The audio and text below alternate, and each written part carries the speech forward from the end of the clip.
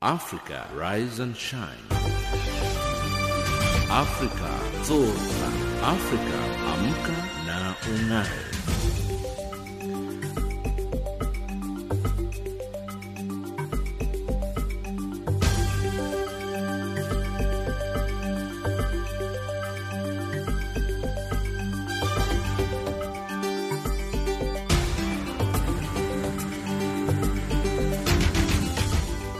Good morning and a very warm welcome to Africa Rise and Shine. This is Channel Africa from an African perspective, coming to you live from Johannesburg in South Africa. We are on DSTV's audio bouquet channel 802 and on www.channelafrica.co.za.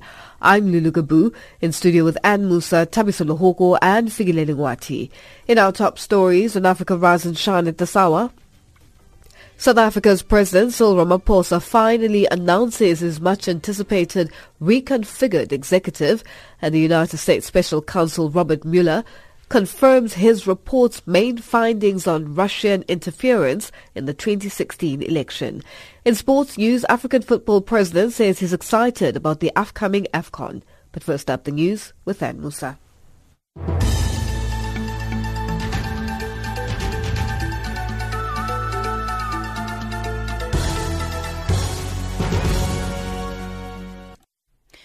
A very good morning to you. I'm Ann Musa. The South African Communist Party has welcomed the appointment of the new executive by President Cyril Ramaphosa last night. The South African president has dropped some of the ministers that were red flagged by the ruling ANC's Integrity Commission, including Batebile Dlamini, Melusi Gigaba and Nomvula Mokonyane, among others. The SACP's first General Secretary Solly Mapahila says the team is fit for purpose. As the SACP, we welcome the announcement of Cabinet. We think it's a very good team, South Africa, that will deliver on the mandate of the alliance led by the ANC with regard to election manifesto, as well as to make sure that there's been a wider consideration, consultations, as well as bringing in the energy of young people as well. And we have reduced cabinet, and I think that Monday the President carried it out quite well, and we appreciate that, and we are looking forward to a successful implementation of our program. President Ramaphosa announced a new reduced cabinet with the number of ministers declining from 36 to 28, and half of the ministers are women. President Ramaphosa says it's the first time in South Africa that half the ministers are women. Pravin Gordhan retains his post as Public Enterprise Minister despite the Public Protector making findings against him. David Mabuza stays on as Deputy President. Ramaphosa says competence, continuity, regional diversity and gender were among the considerations when selecting his executive. He says the performance of all ministers will be monitored. Their performance, individually and collectively, will be closely monitored against specific outcomes. I will be signing performance agreements with each and every one of the ministers and deputy ministers, which will be evaluated regularly against clearly stated targets and clearly stated performance outcomes. And where implementation is unsatisfactory, action will be taken. The Sudanese Professionals Association and umbrella group that has been spearheading protests against the country's military council has condemned soldiers for their role in deadly clashes in Khartoum. One woman was killed and several people were injured in the violence along the capital's Nile Avenue. A statement issued by the Sudanese Professionals Association on Twitter criticized the reckless and irresponsible actions by soldiers and urged the army to ensure the safety and security of all citizens. The statement also urged the protesters to exercise restraint as they took part in the second day of a two-day public strike on Wednesday. Politicians in Israel have voted to dissolve parliament and hold a snap election after Prime Minister Benjamin Netanyahu failed to form a coalition. The poll scheduled for September will be the second in 6 months. Netanyahu's Likud party gained seats in last month's vote, but not enough to govern alone. The BBC's Tom Bateman reports that there's little to suggest the political views of Israelis has shifted since last month's election. The chances are, it seems, that they will once again choose to vote for a right-wing bloc in the Israeli parliament that has a greater number of seats. But the problem is they can't agree with each other in a way that they can form a coalition. But perhaps the dynamics will change. And the fact is, Mr. Netanyahu, it seemed, could get 60 MPs. He needs 61 to form a majority in parliament. So if a few seats change here or there, maybe it will make all the difference for him. And finally, a growing number of prominent Democrats in the United States have called for impeachment proceedings against President Donald Trump.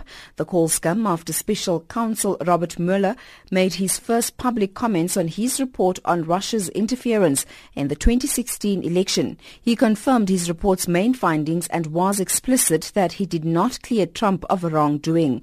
Democratic Speaker of the House of Representatives Nancy Pelosi has urged her colleagues to be cautious, but did not rule out the option of impeachment. Nothing is off the table, but we do want to make such a compelling case, such an ironclad case, that even the Republican Senate, which at the time seems to be not an objective jury, will be convinced of the path that we have to take as a country. And that's the news headlines at 8:30 Central African Time. Africa, rise and shine. Afrika zorka, Afrika amka na ung'are.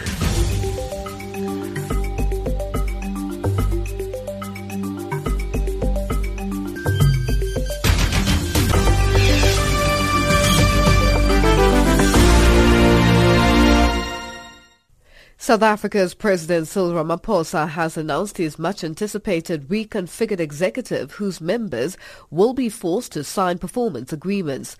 The new executive combines a number of portfolios, reducing the number of ministers from 36 in the previous administration to 28. The president said this is in line with directing the country's resources to where they are most needed and will assist in revitalizing the economy. 50% of the new appointees are women, with a number of high-profile appointments of young people. Ndebo Mukobo has more. President Ramaphosa stressed that his new executive was a balancing act between experience, youth, gender and geographic spread. As expected, he trimmed his cabinet, bringing down ministries from 36 to 28. The reconfiguration that we've embarked on, these are some of its outcomes. Trade and industry is combined with economic development into being one ministry. Higher education and training is combined with science and technology. Environmental affairs is combined with forestry and fisheries. Agriculture is combined with land reform and rural development. Mineral resources is combined with energy. Human settlements is combined with water and sanitation. Sports and recreation is combined with arts and culture.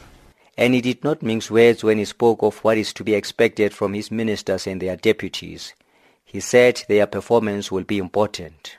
People who I am appointing today must realize that the expectations of South African people have never been higher and they've never been greater than they are at the moment, and that those people I will be appointing have a huge responsibility on their shoulders. Their performance will be closely monitored against specific outcomes. I will be signing performance agreements with each and every one of the ministers and deputy ministers, which will be evaluated regularly against clearly stated targets and clearly stated performance outcome. And where implementation is unsatisfactory, action will be taken. David Mabuza is now officially the country's deputy president, and this ends weeks of speculation as to whether he would be Ramaphosa's second in command. ANC Women's League President Bathabile Dlamini has been left out of the cabinet and is replaced by Maite Nkwana Mashabane as Minister of Women in the presidency. Another no-show is the longest-serving Minister of Cabinet, Jeff Radebe, who served under all presidents since 1994. Thoko Didiza has re-emerged as the new Minister of Agriculture, Land Reform and Rural Development, a portfolio she is familiar with, having served as Minister between 1999 and 2006. She will have two deputies, former COSATU Presidents Duma Dlamini and Cebisi Skwatsha. And in line with ensuring women's empowerment, Ayanda Dlodlo has been placed at the helm of the country's security. She is now State Security Minister, deputized by former ANC spokesperson Zizi Kodwa. Another woman-headed ministries include International Relations led by Naledi Pandor. Barbara Creasy heads the Environmental Affairs, while Dr. Nkosazana Dlamini Zuma takes over the Traditional Affairs Ministry. The President's stated commitment to bringing in new blood has seen ANC-NEC member Ronald Lamola, age 35, appointed Justice Minister. And Ramaphosa did not only confine himself to the ANC.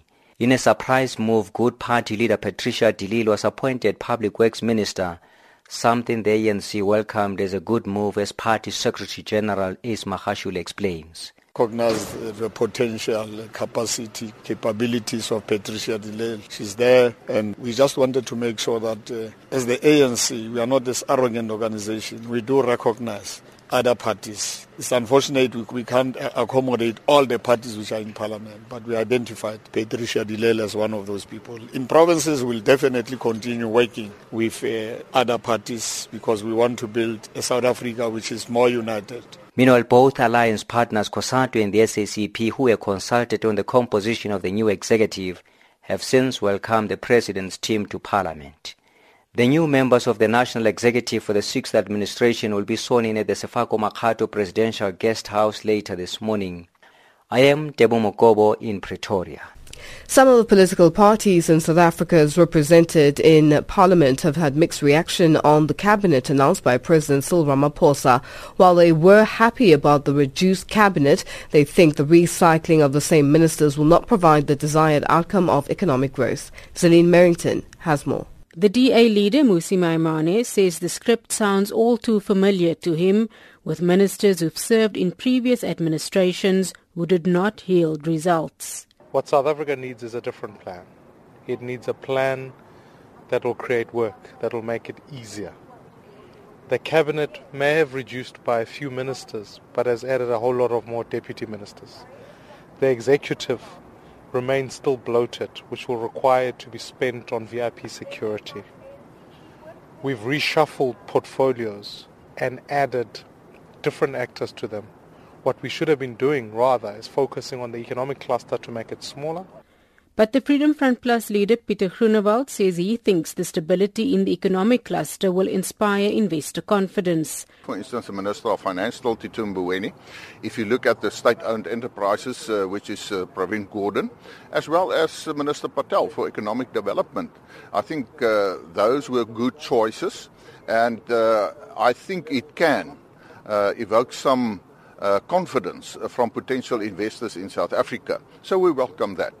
UDM MP Ngaba Kwankwa says the reduced cabinet is a welcome move. No, certainly it did surprise us.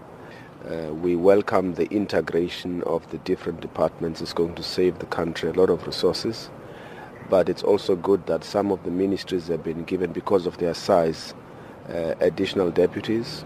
We think it's a mixed bag of experience and young people that have been put into strategic positions. For as long as they do what is right for the country and they put the interest of the country forward, we'll support them. The newly appointed ANC Chief Whip in Parliament, Phemi Majorana, has lauded President Cyril Ramaphosa for the number of women he appointed in his cabinet. It says he understands the issue of gender parity and that women are in the majority in South Africa, and it's high time that we give recognition to that. We have women of stature, women of substance, and when you empower a woman, we empower the nation. A member of the ACDP, Wayne Thring, highlighted the strengthening of the rand as a positive point, but the appointment of the Deputy President, David Mabuza, as a negative point of this cabinet.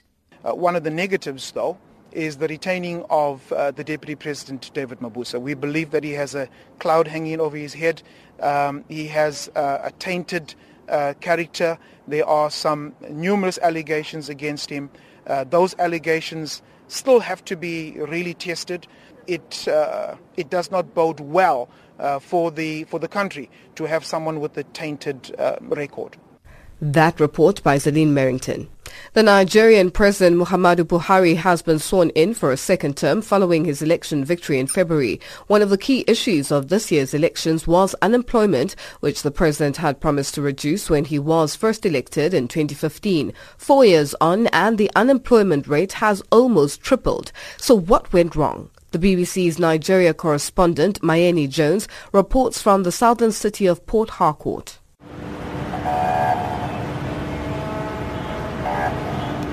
From the rooftop of a 19-story building in central Port Harcourt, the capital of Rivers State, I'm surrounded by economic activity. Within a mile of me, I can see the city's port, as well as a sugar processing plant and a central bank. But despite the fact that this is one of Nigeria's wealthiest states and a major oil producer, Rivers still has the country's highest unemployed population. My name is Alexander Victory Obara, from Imo State. I've lived in Port Harcourt more or less 12 years now. I do building and construction. I do painting and decoration. Sometimes in 1 week, you might go one work. And that one work, the money will not be affordable. And on your family, how difficult is it, the fact that you don't have work, you're not making money? My mother is getting old, then my father is getting old. I am their responsibility to take good care of them. If I don't have money, they will die and leave me. I'm in Location Junction, a suburb of Port Harcourt in the Niger Delta, and I've come here because this is where a number of casual workers come every morning looking for work. They're bricklayers, ironmongers, painters, decorators. They sit on a makeshift bench in front of a very busy traffic road, hoping that somebody will drive by and give them some work for the day. Many of them say they're frustrated, have families to support, and they say that the situation has gotten much worse since the beginning of the year. Can't tell a lie. I have children going to school. No money to pay for school fees. Even this month, don't ask me for money. Transport, I don't have it. This Nigeria is bribery and corruption. Since President Buhari took office in 2015, Nigeria's unemployment rate has soared. For young people, things are particularly bad. More than half are unemployed or underemployed. Desperate to find work, many turn to agriculture, the state's main employer. But even those who manage to get a place on one of the government's few training schemes have doubts about their ability to find work afterwards. Lucia Baka is from Imo State in southeastern Nigeria. She's a poultry farming student in Port Harcourt. Not being involved in any work, it's hard because all of us went to school hoping that tomorrow we'll be somewhere working, any money to make our family proud. At the end of the day, you will not find anything. Find yourself staying at home, doing nothing. Port Harcourt's struggle with unemployment is shared across the country. Despite President Buhari's re-election, voter turnout was low. Many are disaffected with his inability to provide adequate employment for Nigeria's booming population, which will see many more young people searching for work. Professor Oke Onuchukwu from the Port Harcourt Business School says the key issue is the country's failure to diversify its economy. It's something that is a cumulative, effect because of the reliance of Nigeria economy on oil. We rely just on oil. And even in the oil sector, there is no, value added because our refineries are not working. So you see, that kind of economy cannot grow and that cannot generate employment. The state government agrees the oil industry is to blame, but it's for different reasons. It is clearly, for us, it's an emergency. Dr. Ipalibo Banigo is the deputy governor of Rivers State. The activities of oil companies in the state, they have been polluting our rivers, our waters, and our farmlands. And so the normal livelihood that our people, our community members have been used to over the years, they no longer can go to the fish and get a livelihood. They cannot go to the farms and get the same produce they used to get before. But regardless of who they think is responsible, everyone agrees that this unemployment crisis is having dire consequences for the country. Professor Onuchukwu again. One major, consequence of unemployment in Nigeria is high level of crime. You can hear young men are going into kidnapping just to survive because they're idle men. They're unemployed, but they must survive. They must eat in order to live. In the last 2 years, Nigeria's economy has only grown by 2%. But analysts say it would need to increase by at least 6% every year to reduce youth unemployment. With Nigerian cities already full beyond capacity, the government now faces a real struggle to contain a crisis which will only continue to grow.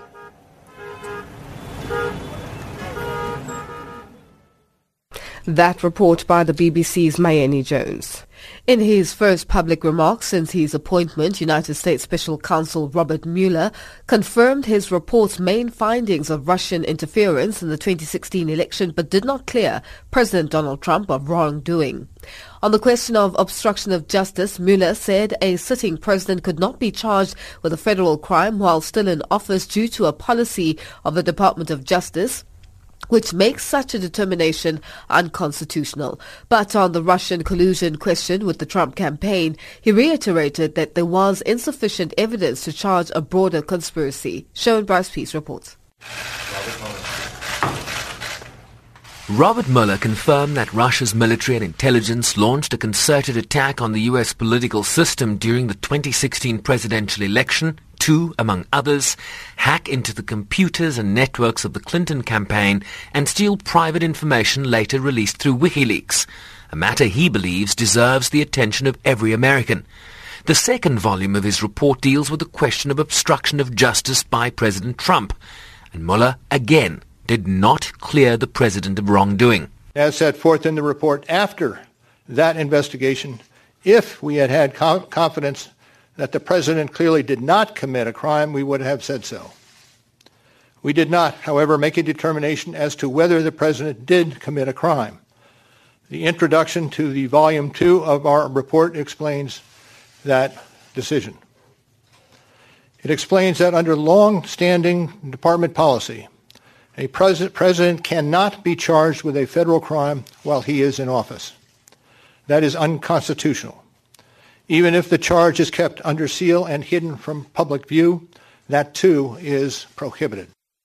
He continued to explain that the special counsel's office as part of the Department of Justice is by regulation bound by department policy and that charging the president was therefore not an option. But he did leave the door open to possible action by the United States Congress. First, the opinion explicitly permits the investigation of a sitting president because it is important to preserve evidence while memories are fresh and documents available. Among other things, that evidence could be used if there were co-conspirators who could be charged now. And second, the opinion says that the Constitution requires a process other than the criminal justice system to formally accuse a sitting president of wrongdoing. And beyond department policy, we were guided by principles of fairness. It would be unfair to potentially accuse somebody of a crime when there can be no court resolution of the actual charge. President Trump, who was clearly watching the statement on television, immediately tweeted afterwards that, quote, "Nothing changes from the Mueller report. There was insufficient evidence and therefore in our country a person is innocent," close quotes. Mueller also hinted that he was not keen to appear before congressional probes, whether publicly or otherwise. There has been discussion about an appearance before Congress. Any testimony from this office would not go beyond our report. It contains our findings and analysis and the reasons for the decisions we made. We chose those words carefully, and the work speaks for itself. And the report is my testimony. I would not provide information beyond that which is already public in any appearance before Congress. Countering the narrative from the president, Mueller said individuals who spent nearly 2 years working in his office served with the highest integrity. He also indicated that with the investigation concluded, that the office would close and that he was resigning from the Justice Department to return to private life, as the battle over his report's findings continues to play itself out in the United States Congress. I'm Sherman Bryce Pease in New York.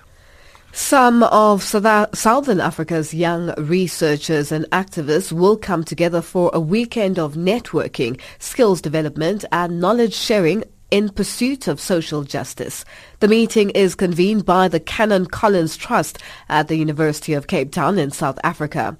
Since its beginnings out of the anti-apartheid work of the International Defence and Aid Fund, the Trust has treated education as its most powerful weapon of liberation and transformation. For more on this issue, here's Princess Sibanda from the Canon Collins Trust. The Canon Collins Trust is an extension of the vision of Canon Collins, the man himself. He was an anti-apartheid activist. He felt deeply for the people of South Africa and Namibia when they were reeling under the apartheid regime. So he decided that he would chip in by providing legal and education support. So it's a UK-based charity that assisting mostly students from Southern Africa. Now we've extended to more than those two countries. Now the education and legal support is provided to other countries within Southern Africa. And so far this scholarship is supporting people from across like 10 countries in Southern Africa and across different disciplines. Now, each year the Trust brings together young academics across Southern Africa to network.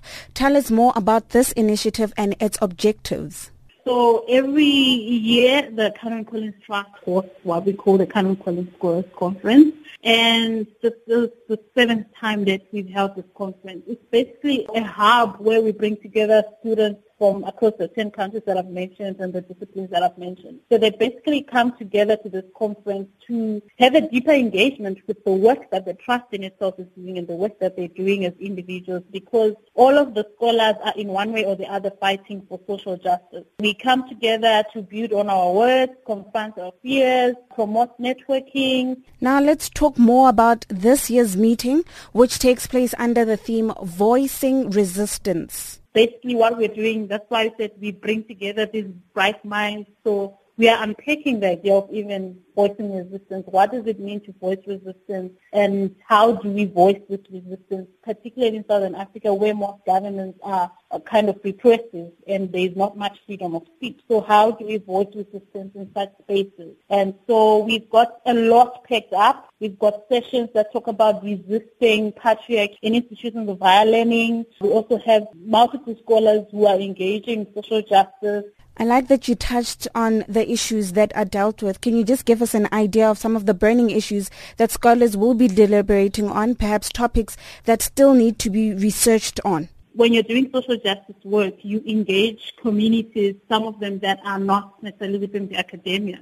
So, for example, social justice, you're working with some marginalized communities. So we are also trying to find strategies of voicing resistance or voicing resistance with the people that are marginalized. So we are also trying to find ways of how we can engage with the communities without making them or pressing them further. There's also going to be talk around promoting positive mental health and well-being for scholars. We're also looking forward to having an interesting session on resisting patriarchy in higher education. We've had a lot of cases, especially in Southern Africa, institutions of higher learning. Now, Princess, do you personally believe that education is the key to success? I mean, with the fourth industrial revolution being introduced. I am very much of the opinion that education is the key to success.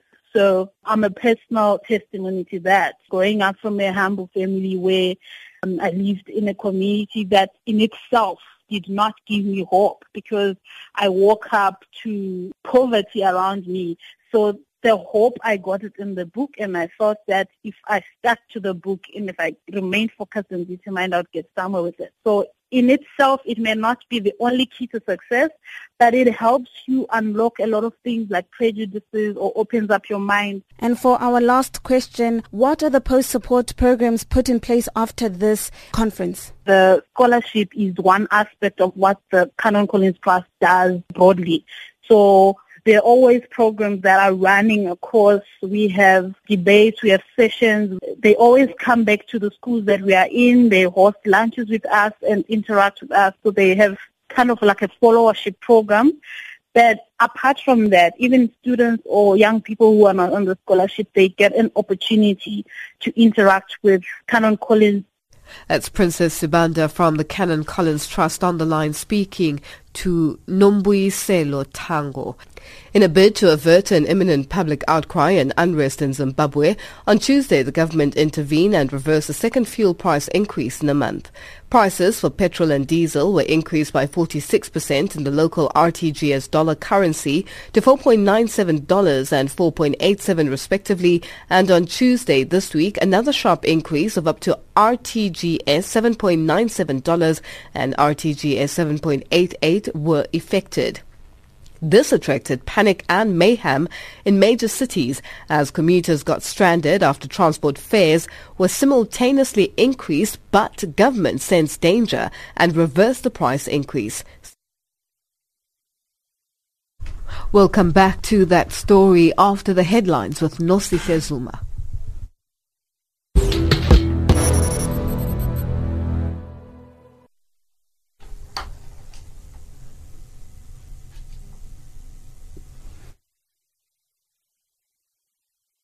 Political parties in South Africa have expressed mixed reactions to the executive announced by President Cyril Ramaphosa. The Sudanese Professionals Association, an umbrella group that has been spearheading protests against the country's military council, has condemned soldiers for their role in deadly clashes in Khartoum. And Angola's main opposition party, the former rebel movement UNITA, plans to go ahead with the funeral for its former leader, Jonas Savimbi. And Musa will give you a full bulletin at 9.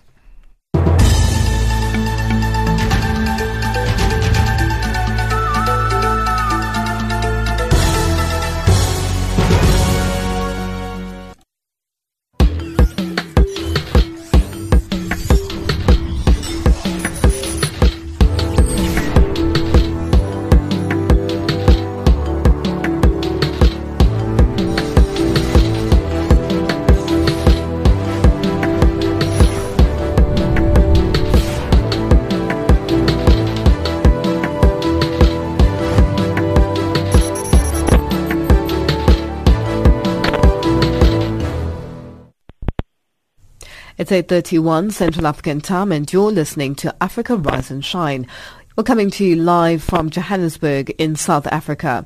The 2019 edition of the Africa Health Exhibition and Congress wraps up today with a forum addressed by several health ministers from across the African continent along with business leaders. Together they will focus on the health challenges facing the continent.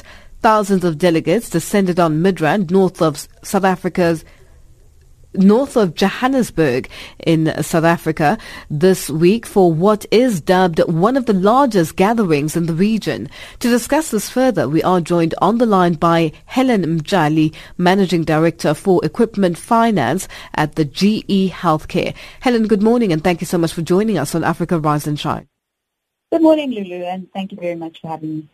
Helen, what's the purpose and significance of the Africa Health Leaders Forum to a multinational company such as GE Health? From GE Healthcare's perspective, I think we've realized some of the challenges that we have in healthcare. I think the stats speak for themselves. We, as Africa, have 11% of the world's population, yet we have 24% of the global disease burden and only 1% of expenditure. You know, there's challenges in terms of maternal, newborn and child mortality. We have the rising burden of non-communicable diseases like cancer and obesity and, you know, the rising healthcare costs and skills gaps. And so with all these challenges, this presents an opportunity for us to get together and really develop new healthcare systems. And I think that's what the Leadership Forum really provides for us. To what extent has GE Healthcare assisted with resolving the many healthcare challenges on the continent? So we've really taken a stand in the lead in terms of developing new systems. As I mentioned, some of the examples are just in terms of primary health care. We've developed a number of programs, 18 programs in total, across 7 countries in Africa, South Africa, Kenya, Nigeria, Ghana, Ethiopia. And here we've tried to really train healthcare workers, so really midwives, nurses, and other primary healthcare workers. And through this, we've been able to impact 150,000 expectant mothers. Another example, which we're very proud of, is in terms of our partnership with the Ministry of Health in Kenya. And here we try to develop a new program that not only looks to just provide technology, but really adapts it to the local reality. So in Kenya, we refurbished and provided a modernization of infrastructure over 98 hospitals in the 47 counties in Kenya. We were able to provide training, which is often a very sort of key element in the healthcare space. We were able to provide service over a long period of time because what we found is people will provide technology, but the equipment doesn't work. So we were able to provide that. And the last and most important piece is around funding. So being able to provide sustainable funding over a long period of time. Another example, which we're really proud of, is 4 training centers across Africa. So we have a training center, South Africa, Kenya, Egypt, Nigeria, which is really focused on training clinicians around the latest technologies. And, another program which I'm quite proud of in South Africa as well is around the impact we've had in terms of midwives. So we've trained midwives in Gauteng, and there we've had 7,500 expectant mothers actually getting a scan or an ultrasound for the first time sometimes in their whole pregnancy. So these are all the initiatives that we've really put together where we're adapting our technologies and we're adapting our models in order to really meet some of Africa's challenges. Now, what are your views on the role of academia, clinicians and the industry in response to healthcare challenges? I think what we've realized is instead of really working in silos, whether it be academia or the public sector and the private sector, is we really need to get together in terms of trying to meet our goals. And, when you look at, our models, they really involve all parties. It's NGOs coming together.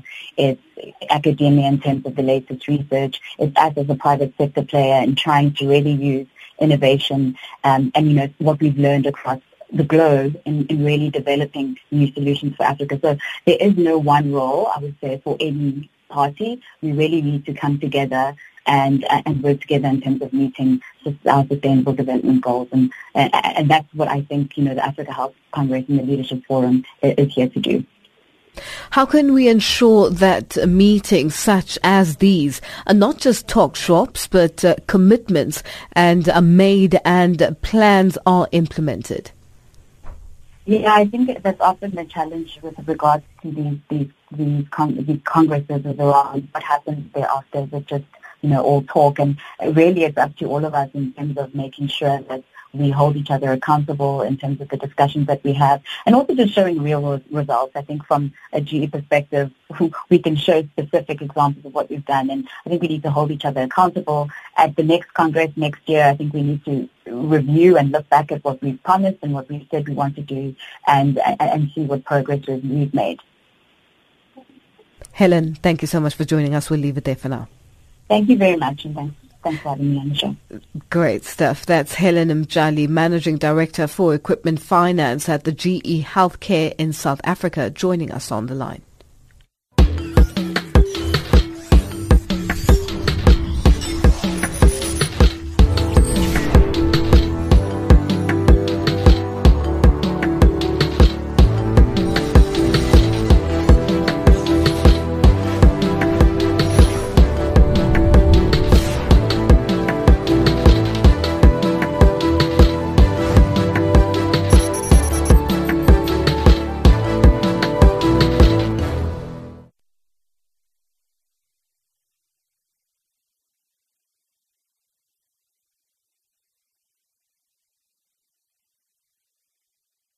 The South African National Blood Service is moving towards the use of drones to save lives. The SANBS has launched a drone program to deliver emergency blood to remote areas. This technology could revolutionize medical care in the country, which still battles with access to health care, especially in rural areas. Pearl Makubani, Falter's report.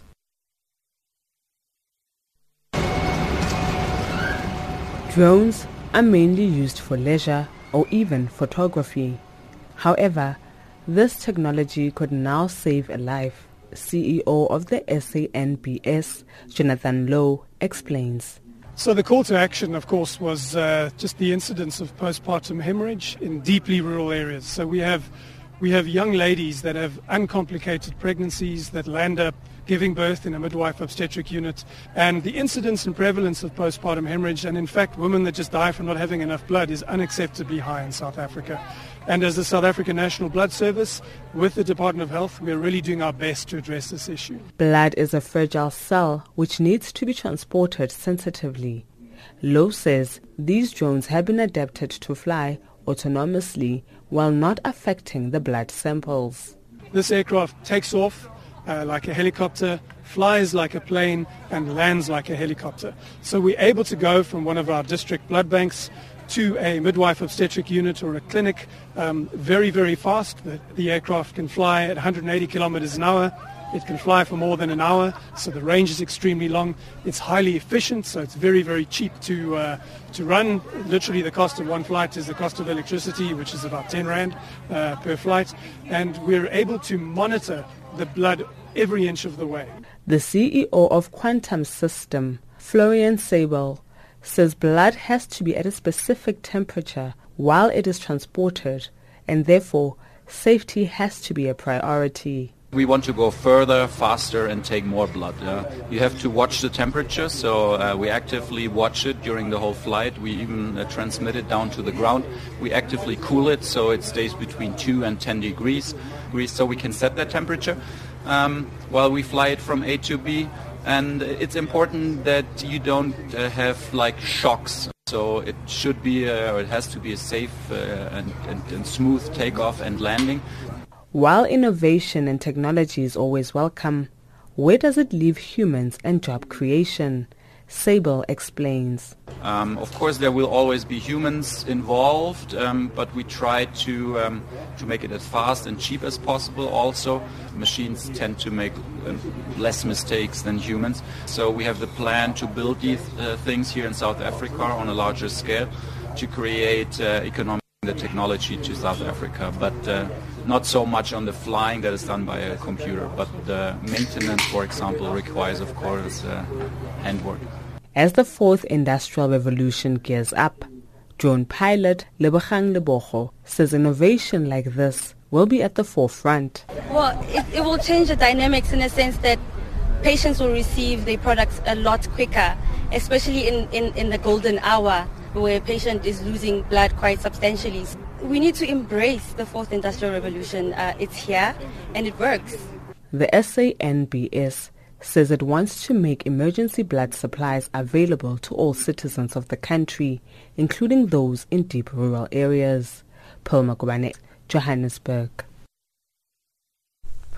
The Automobile Association in South Africa, together with the Stop the Crash and the Global New Car Assessment Program, have released their findings on the safety of 3 vehicles. The organizations have tested 12 vehicles since 2017 and say the ratings they have provided are to assist consumers in buying safer cars. Zolega Kotashe reports.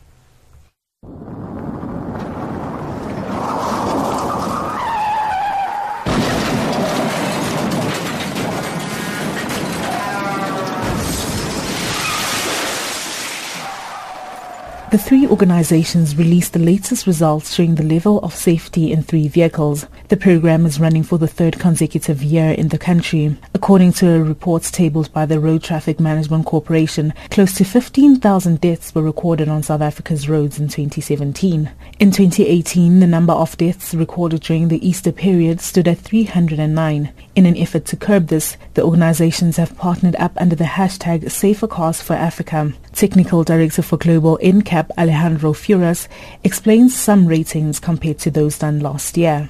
The Toyota Avanza, we tested it and the result was 4 stars for the adult occupants, which are in the front, and 2 stars for the child occupants, which are in the rear. Last year we have published the Nissan NP300, the hardbody, which was a car with safety as 2 airbags, seat belts, but the structure was very unstable and it completely collapsed the area where the passengers are there, and the result was a 0 star. Suzuki Ignis, we found an unstable structure also, 3 stars for the adults and 1 star for the child occupant protection. President for NCAP, David Ward, elaborates on how the 2 systems are believed to save lives. Well, the most important is electronic stability control, and this is simply an anti-skid system that works with the braking system of the vehicle, and it detects when the car is starting to skid, like a backward slide, and it corrects the slide quicker than a driver can do it. And it can avoid something like maybe more than 30% of run-off-the-road crashes where the driver loses control, which is huge. It's probably the most important life-saving device since the seatbelt. The other one is called autonomous braking, and what it does is it uses sensors in the vehicle, so if you're distracted, you're not concentrating, and you're likely to run into the back of another vehicle, it will do all the braking for you. Literally, it takes over the braking function and to the maximum ability of the vehicle. Spokesperson for the AA, Leighton Beard, says it is important for manufacturers and dealerships to develop a system where they inform potential customers for them to make informed choices. We would like consumers to make informed choices and to be aware of the safety rating of the vehicle that they're driving in. And one of the things that we say is that vehicles need to have star-rated stickers in their vehicles at the point of sale. And what do we mean by that? If you walk into a dealership floor to go buy a vehicle, on that vehicle's window needs to be a sticker that says this car is rated 3 stars, 4 stars or 5 stars or whatever the case is. In that way, we feel that the motorist or the person who's making that decision to buy will at that point of sale be aware of what the safety rating on that vehicle is. The hope is to have deaths significantly decreased by 2030 with the use of these systems. I am Zolega Kotashe in Johannesburg.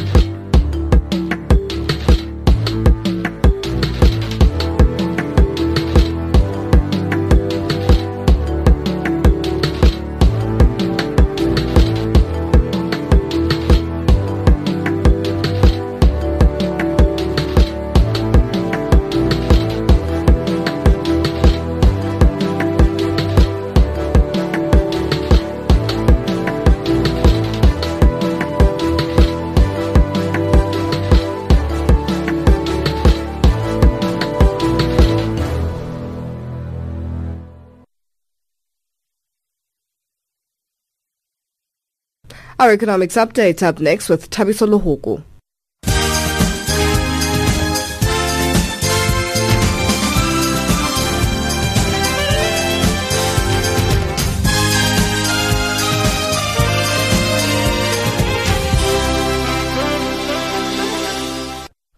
Good morning.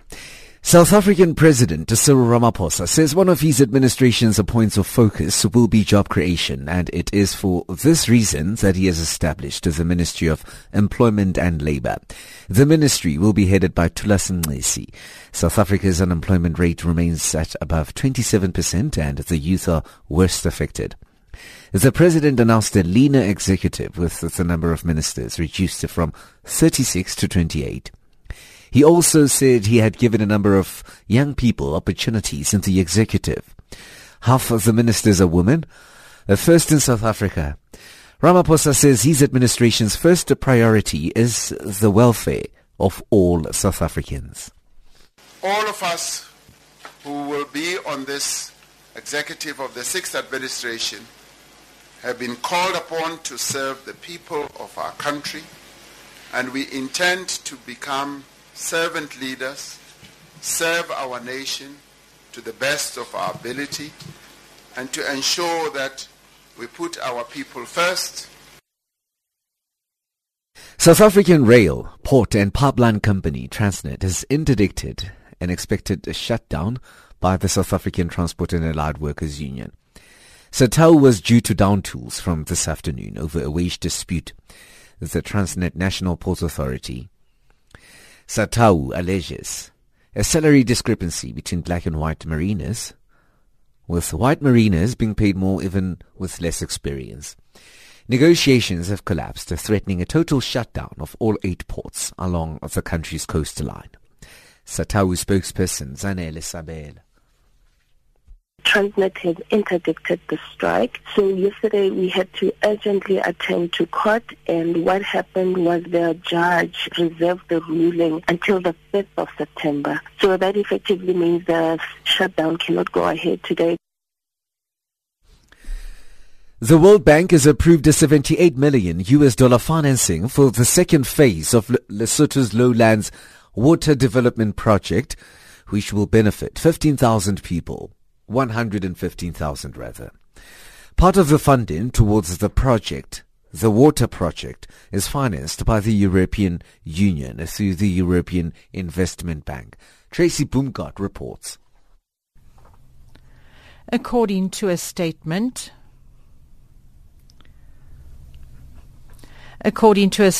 by the bank, the grant, which will be channeled through the bank's International Development Association, will build on the work done under the first phase of the project.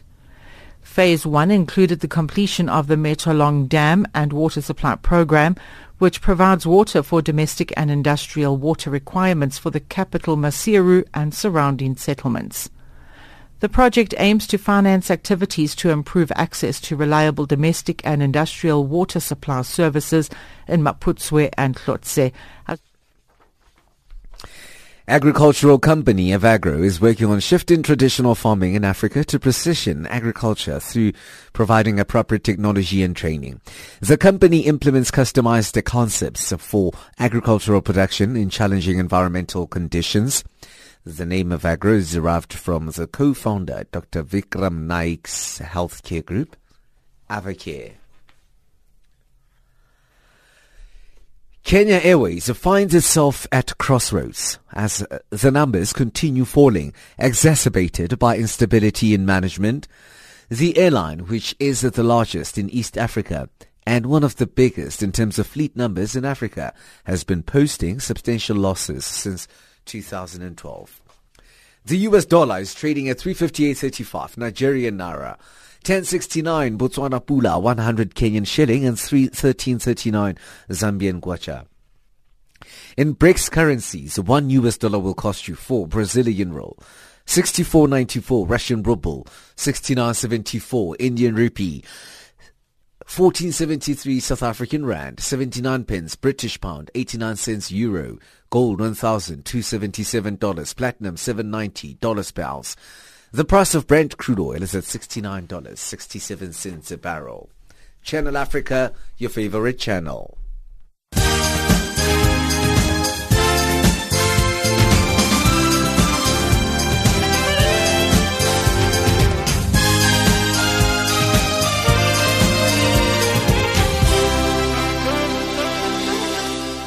Our sports update up next with Figileli Ngwati.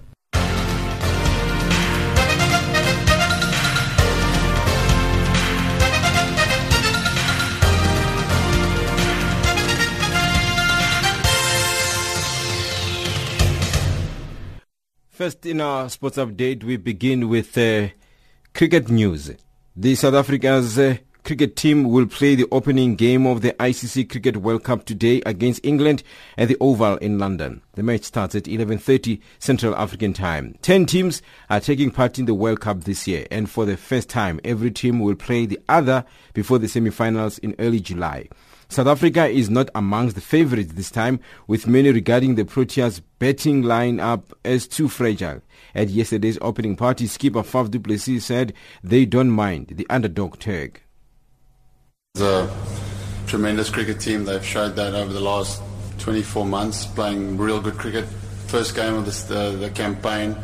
Yeah, just for me, it's just excitement. Obviously, England has been the favourites tag, so we're going to have to play some really good cricket. But for us, it's not just the first game. It's a 6-week period, and tomorrow's just the first step. This year, England, Australia, and India are being talked about as the teams to beat. Unlike previous World Cups, South Africa go into the event as underdogs, but they do have the honour of opening the tournament today against home side England at the Oval. England captain Ewan Morgan says they don't mind having the label. I think the tag is there for a reason. The level of performance that we've produced, particularly at home over the last 2 years in particular, has probably lended us to being the favourites. That might change throughout the tournament. We'll more than likely come up against some difficult challenges and difficult games that we'll lose and have to come back from. But certainly going into the tournament, it sits fine with us. And South African athlete and Olympic athlete Caster Semenya says she's lodged an appeal to the Swiss Supreme Court to challenge a decision over IAAF rules forcing her to lower her testosterone levels. Semenya, a double Olympic 800-meter champion, lost an appeal to the Court of Arbitration for Sport earlier this month. This was in relation to measures imposed by the IAAF that compel so-called hyperandrogenic athletes or those with differences of sexual development to lower their testosterone levels if they wish to compete as women. And the football news, with only 23 days to go before the Africa Cup of Nations tournament in Egypt next month kicks off, CAF President Ahmed has expressed his excitement as he looks forward to the first AFCON tournament under his reign. There's been some security concerns in that country, Egypt. Just last week there was a bomb blast near the Giza pyramids and 28 South African tourists who were traveling in by bus were affected. It was the second bomb blast in a space of 2 months, and Ahmed says they are engaging the Egyptian authorities on safety and security. You know, security now is a big problem in the world. Not only in Egypt, not only in South Africa, not only in Madagascar, but in the world. And no country can be sure now that nothing happened. It's very, very sad to feel like that. But Egyptian government and CAF now the first time we implement the security committee. They are going to continue to work together to make the maximum, of course, to pray God to help us, that nothing happened about security during the competition. That's the sport news this hour.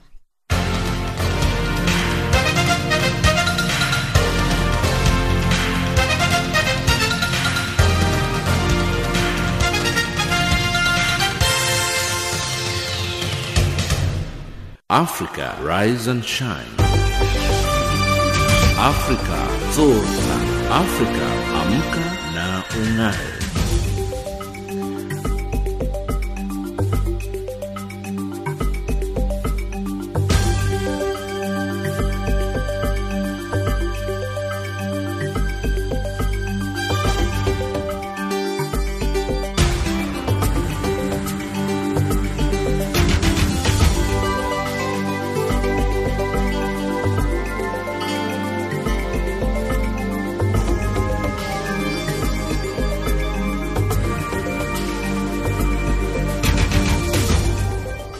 Recapping our top stories on Africa Rise and Shine at this hour, South Africa's President Cyril Ramaphosa announces his cabinet for the 6th Parliament, and United States Special Counsel Robert Mueller confirms his report's main findings of Russian interference in the 2016 election.